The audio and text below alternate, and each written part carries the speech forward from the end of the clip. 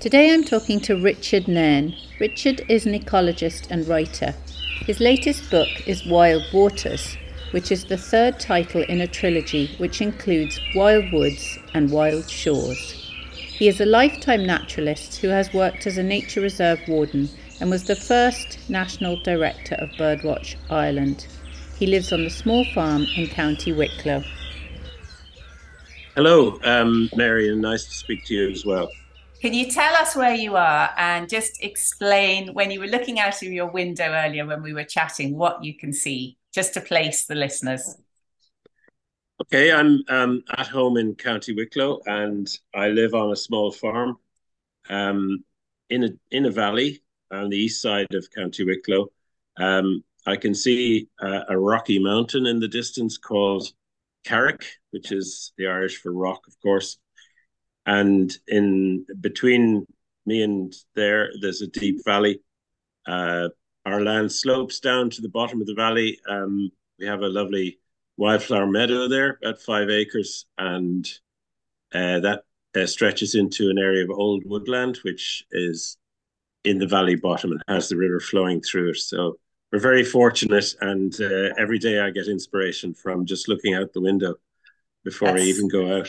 that sounds beautiful. And you've written a couple of books before, Wild Woods, and what are your other books that you've written? Because I know we're going to talk about the new one, Uh, Wild Waters. yeah, well, this is actually the seventh book that I've written. The first one was exactly 25 years ago. It was about Wicklow, called Wild Wicklow, actually. And since then, I've written about the Irish coastline, bird habitats, Dublin Bay, then the Woodlands book you mentioned, and another. My previous book was Wild Shores, which is about the Irish coastline. And this is the third in that series, the Wild series, as I call it, which are all written to a similar style, introducing the idea, the concept, with a kind of personal theme of my own experiences and travels, and then leading from that into the wonders of nature in those various different environments. Yes. And is there a stream on your land, or where is your Yeah, nearest? there Yeah. is.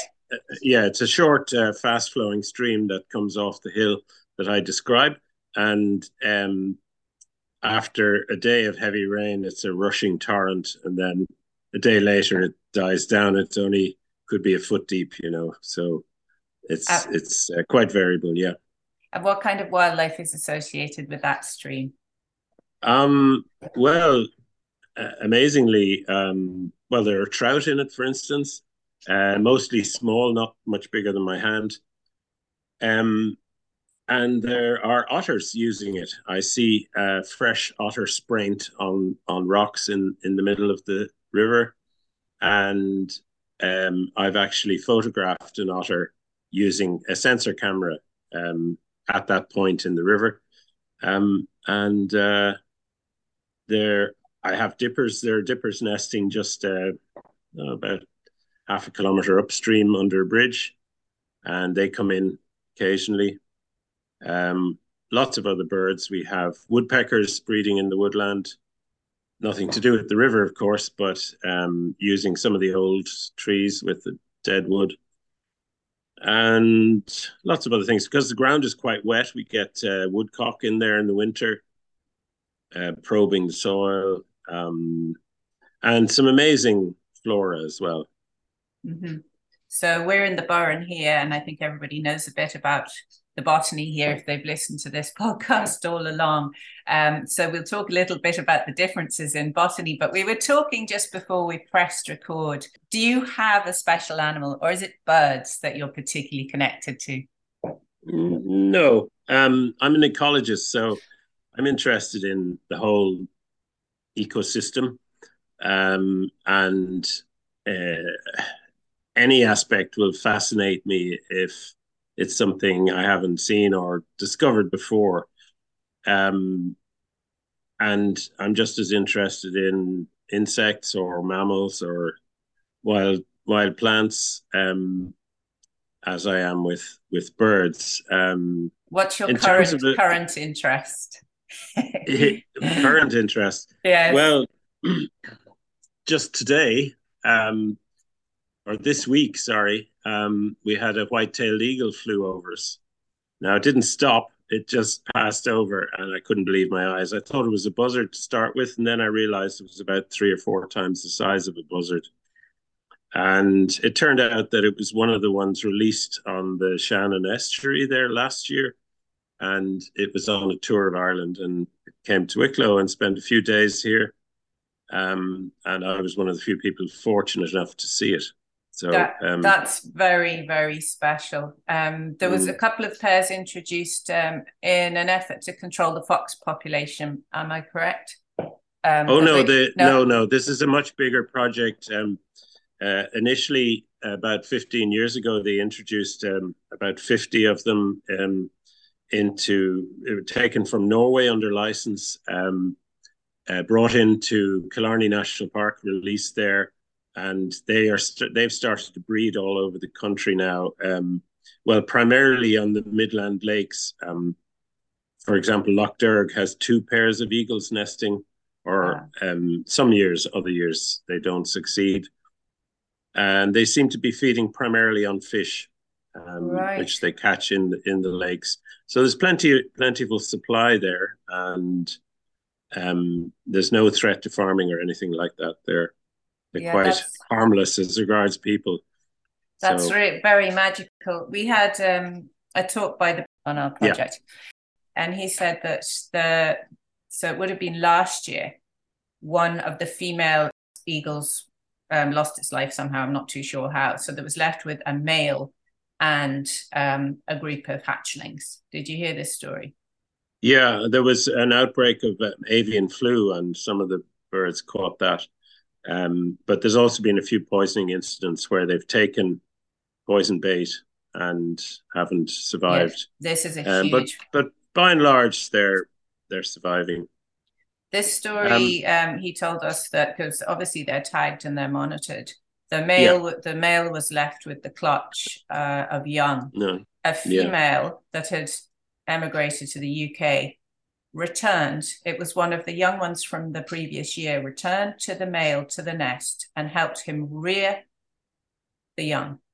And when they mm, were finished rearing the young, the male, who had never been in Norway, flew off to Norway. amazing. Yeah, So, I mean, we don't understand their intelligence. It's on a different no, but they spectrum. are very long lived, and there's a big investment in each chick because if they survive, then they're long lived as well. So they produce a lot of young as well. So, but it's very much a long term project, this reintroduction, and it depends on the survival of relatively small number of individuals at the beginning to establish a breeding population that is there to stay. And Mm-hmm. so it can take 20 years before you can be sure there's a Mm. well viable population. Me at the beginning about my favorite species. Okay. Yeah, it's very hard to choose because I mean every day I see something that excites me. Might be solitary bee, for instance, in a nice dry bank. But I guess the prize is probably goes to the otter, which I, I've seen in a number of places around the country, and I think they're really exciting animals because um, they are top predators, depending largely on fish, but they also eat a large range of other things like frogs and crayfish and um, even water birds. But I suppose my most memorable encounter was on the River Shannon when I was walking the banks of the River Shannon through one of those beautiful riverside meadows called the Callows, north of Lough Derg. And suddenly I heard this squeaking sound in the grass ahead of me. And I stood still, listened, couldn't see anything. And then suddenly around my feet, I had two or three otter cubs that had come out of the grass and were kind of confused. They looked as if they were a bit terrified by coming across a I might have been the first human they saw because they were very small. And then I heard an adult calling to them from the river bank, which was maybe 20 meters away. And so I retreated, and the cubs went off to their parent. But that was a really memorable experience, Oh, and that's I associate that with the River Shannon. Yeah, that's absolutely beautiful. I visited a couple that did otter rehab and release. So they'd get cubs that maybe had been abandoned by the mother. So they might take one or two cubs a year. And they had a little place by their house, and there was a lake nearby. So when they got old enough, they could go out temporarily to the lake and eventually release. But I remember them saying to me that you can't leave otter cubs to survive because they have no sense until they're 1 year old. They have no common sense. So they get in all sorts of troubles, and they need to be minded for 1 full year. And at that point, then you can consider the release. So that was their experience. But they are such a magical animal. And I've seen them around Dungora Castle in Kinvara in the bay, which it's magical when you see them. Unfortunately, the adults do get killed on the roads occasionally, particularly if they're crossing a bridge, from one side, or a culvert from one part of a river to the other. And if it's a pregnant a female with young cubs, they're left abandoned. But we really should remember these are wild animals. They're as wild as wolves in America, and really we shouldn't interfere with them. I think even if we find an abandoned cub, I would tend to leave it, because I think if the adult is nearby, we can't assume it's been abandoned, put it that way.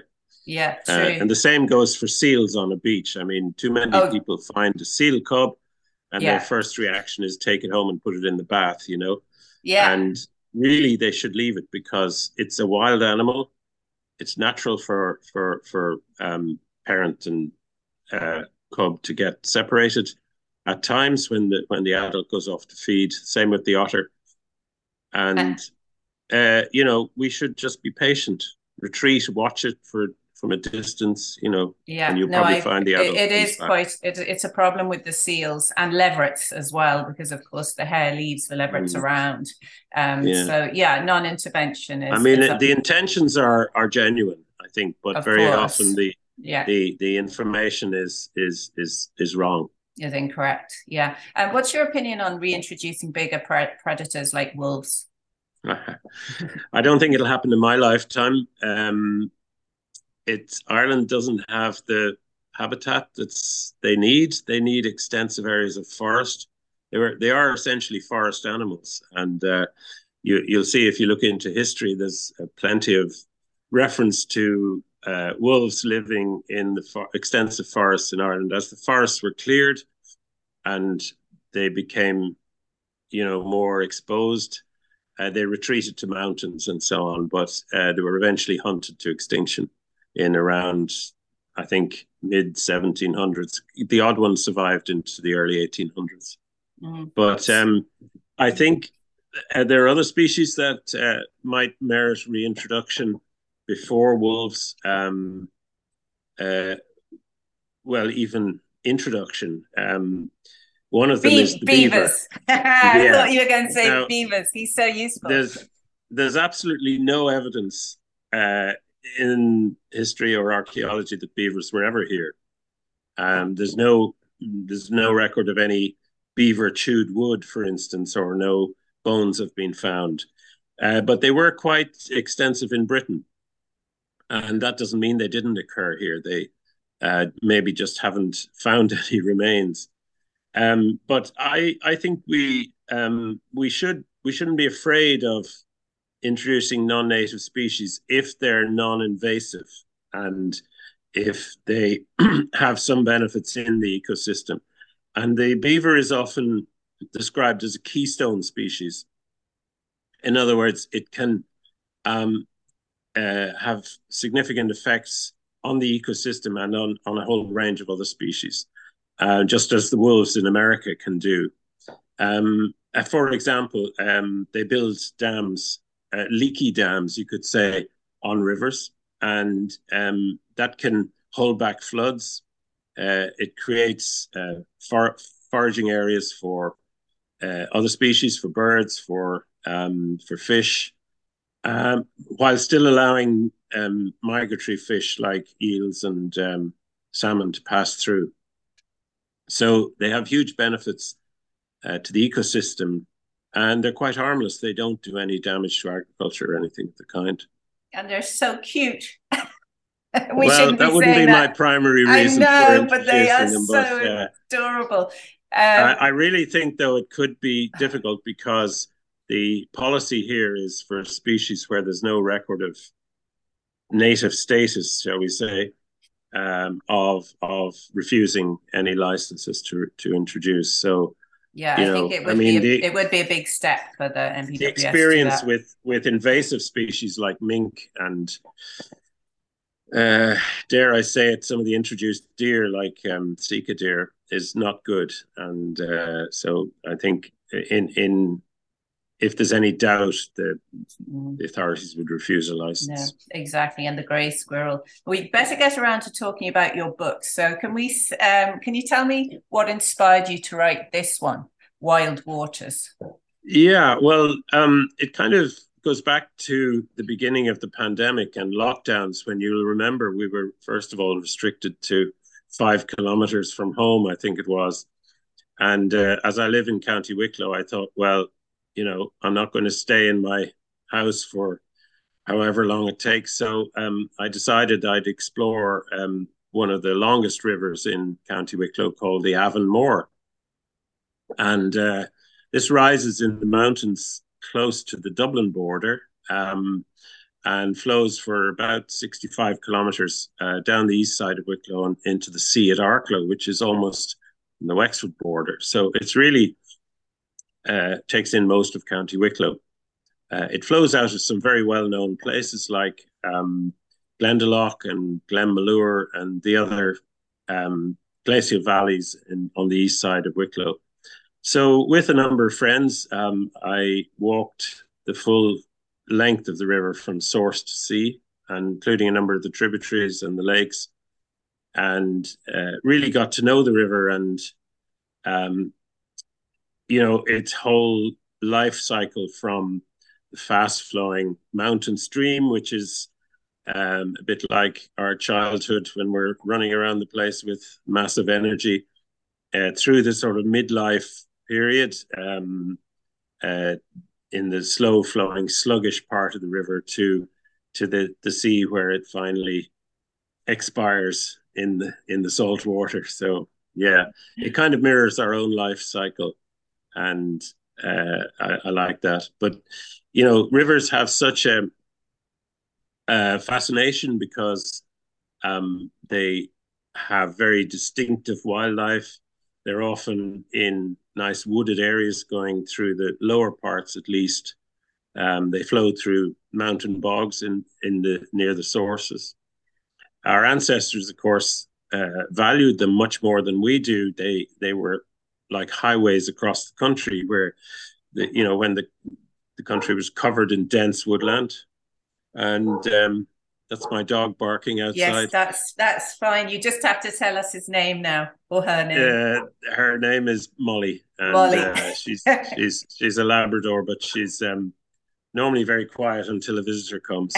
Oh, great. Yeah, yes. And of course, our ancestors valued rivers and lakes very much for the resources that they provided: fish, wildfowl, reeds for thatching, willows for basket making, and all the rest. And then you just have to think about their value for tourism. For instance, the River Shannon, is a big attraction for overseas tourists. Lakes of Killarney. Glendalough is one of the most visited valleys in the country.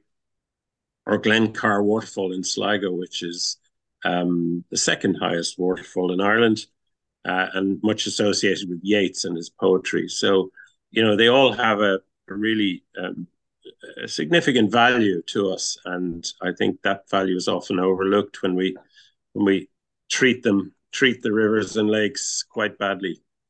Yes, I think well, a lot of nature is neglected and not respected, but that's what we're working on. There's a general underswell of people realizing the value of nature, but it needs to momentum. Well, to unfortunately, increase it's worse than neglect, because with rivers we've had a steady increase in polluted river waters, over half now showing poor quality.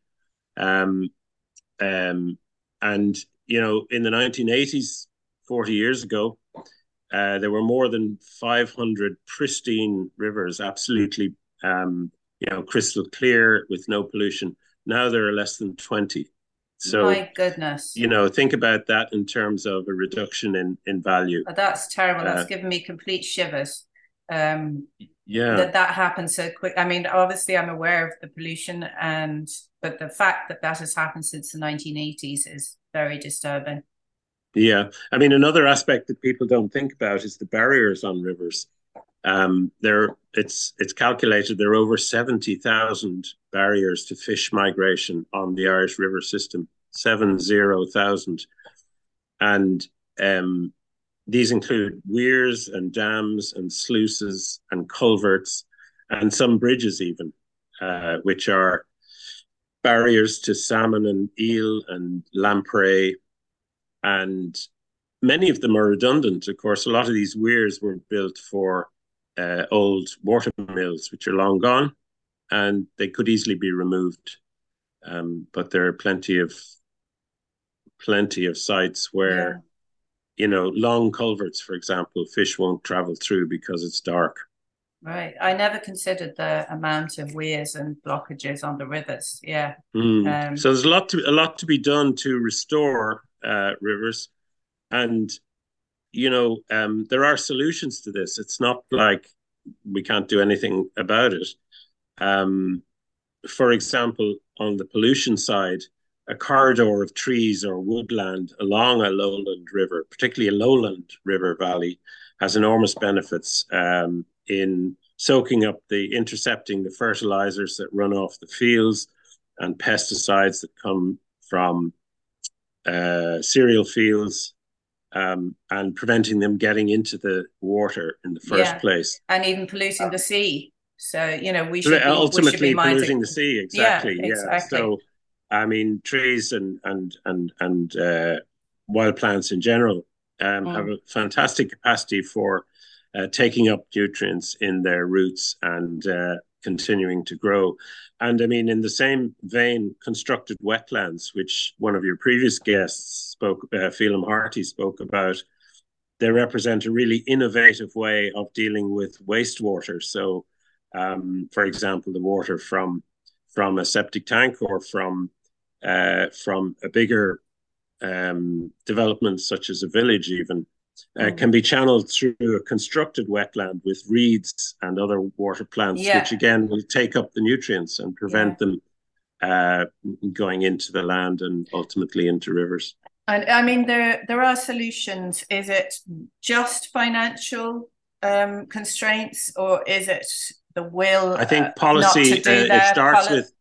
It starts with policy in government, and I mean, for instance, the state agency, the Office of Public Works, is still responsible for arterial drainage, which began in the 1940s with an act of the Oireachtas, and there's ample evidence that has produced huge damage to our rivers through drainage, through straightening, deepening of rivers so that water flows off the land quicker, causing floods downstream, etc. And really, that should be stopped. And more innovative ways of dealing with flooding, such as recreating floodplains, recreating the bends in rivers so that it slows down the water and and better still, restoring the peatlands in the mountains, which should act like a big sponge, holding back the water, releasing it slowly, just the same way that, for example, snow in the mountains in Europe holds the water and releases it slowly on melting. Interesting. So how do we get this policy change? I mean, is it because the big business with money is supporting governments and I mean, how do we get the change? I think one of the change factors for change is the climate action, because I think the link between climate action and biodiversity is the nature-based solutions. We have solutions in nature which we know well about.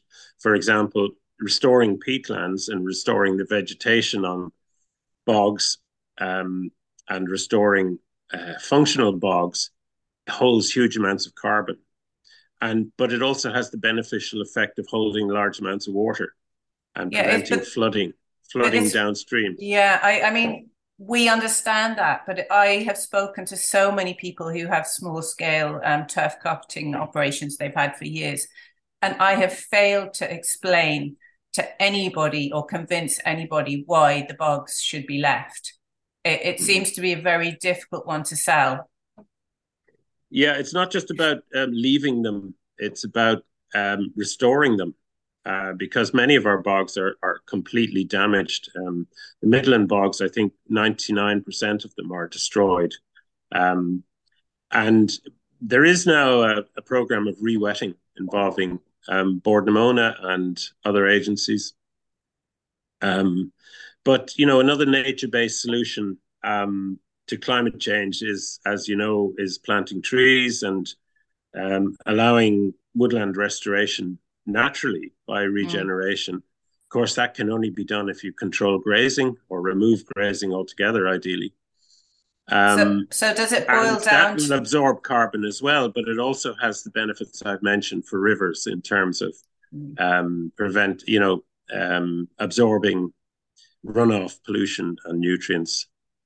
But so is the key to it to be able to pay the farmers enough money to replace their income to do the right thing? Is that the key to it, or is there a different? Yeah, it's one of the keys. I mean, there's no single golden bullet, silver bullet for this issue. There are many. It's just like the climate action question. There are many ways in which we can reduce emissions. There are many ways in which we can assist biodiversity as well, and really, they all should be part of the solution.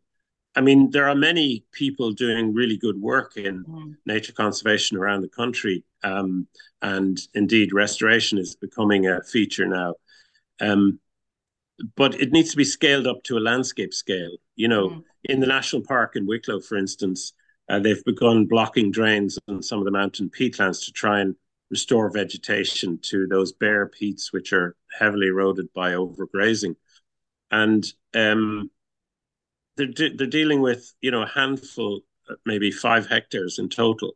There's about 300 hectares of eroded bog in Wicklow Mountains alone. So, it needs to be scaled up. And the same goes for woodland planting and for restoration of damaged habitats of all sorts. But if the money was there, would it happen, do you think? It depends how the money is spent. National Parks and Wildlife Service have recently had their budget doubled. We still have to see how effectively that's going to be spent. Is it just going to be absorbed by paying more staff to do the same things, or is there going to be a change of direction to focus on restoring some of our damaged habitats, as opposed to just designating them as protected areas, which has happened to date without really much active management on any of them. Yeah, I mean, so the Burren Nature Sanctuary really, we believe, is like a beacon for biodiversity. And I think the first step is education of people by bringing people out into nature so that they actually learn to love it and then get a passion to help conservation.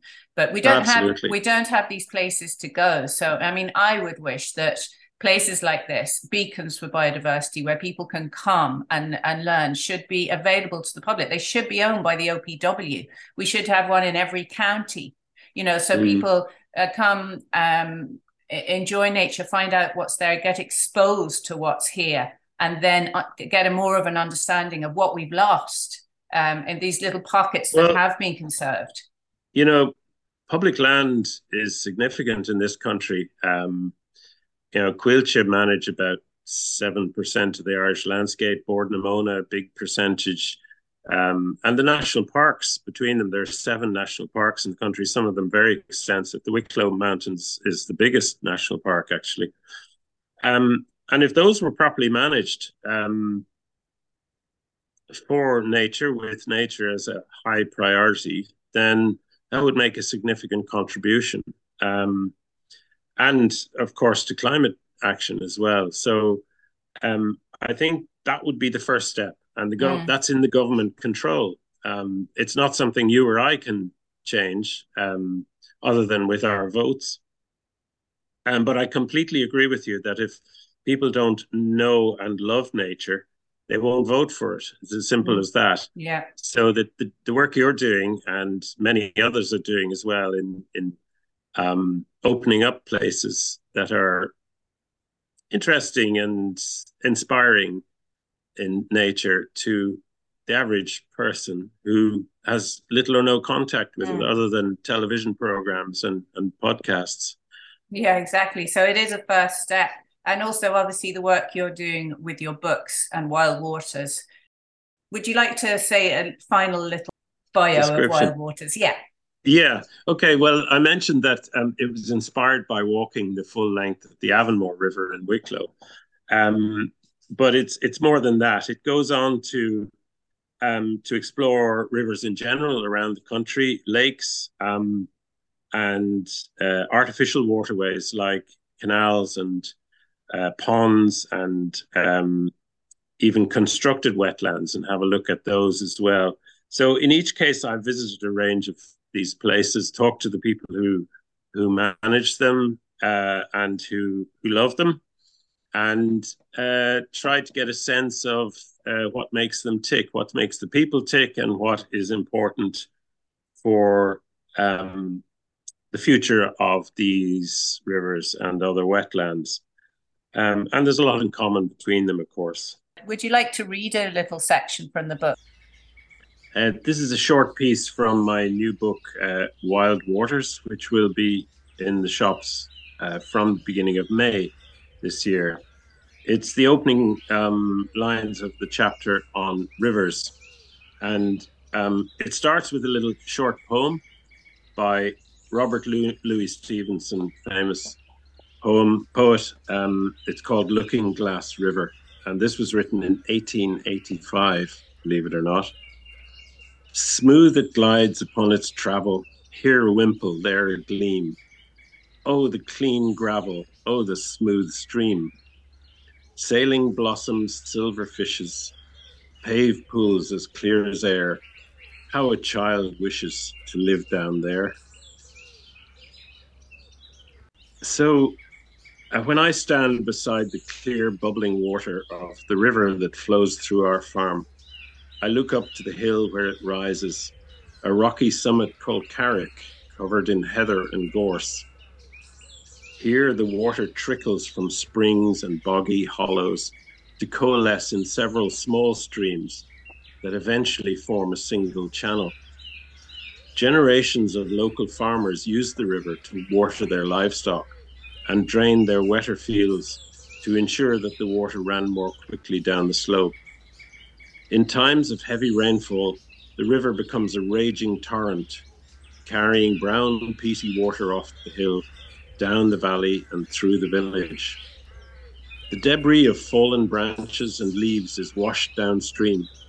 Gravel beds are washed clean of silt, and the floods allow trout and salmon to move upstream to their traditional spawning grounds.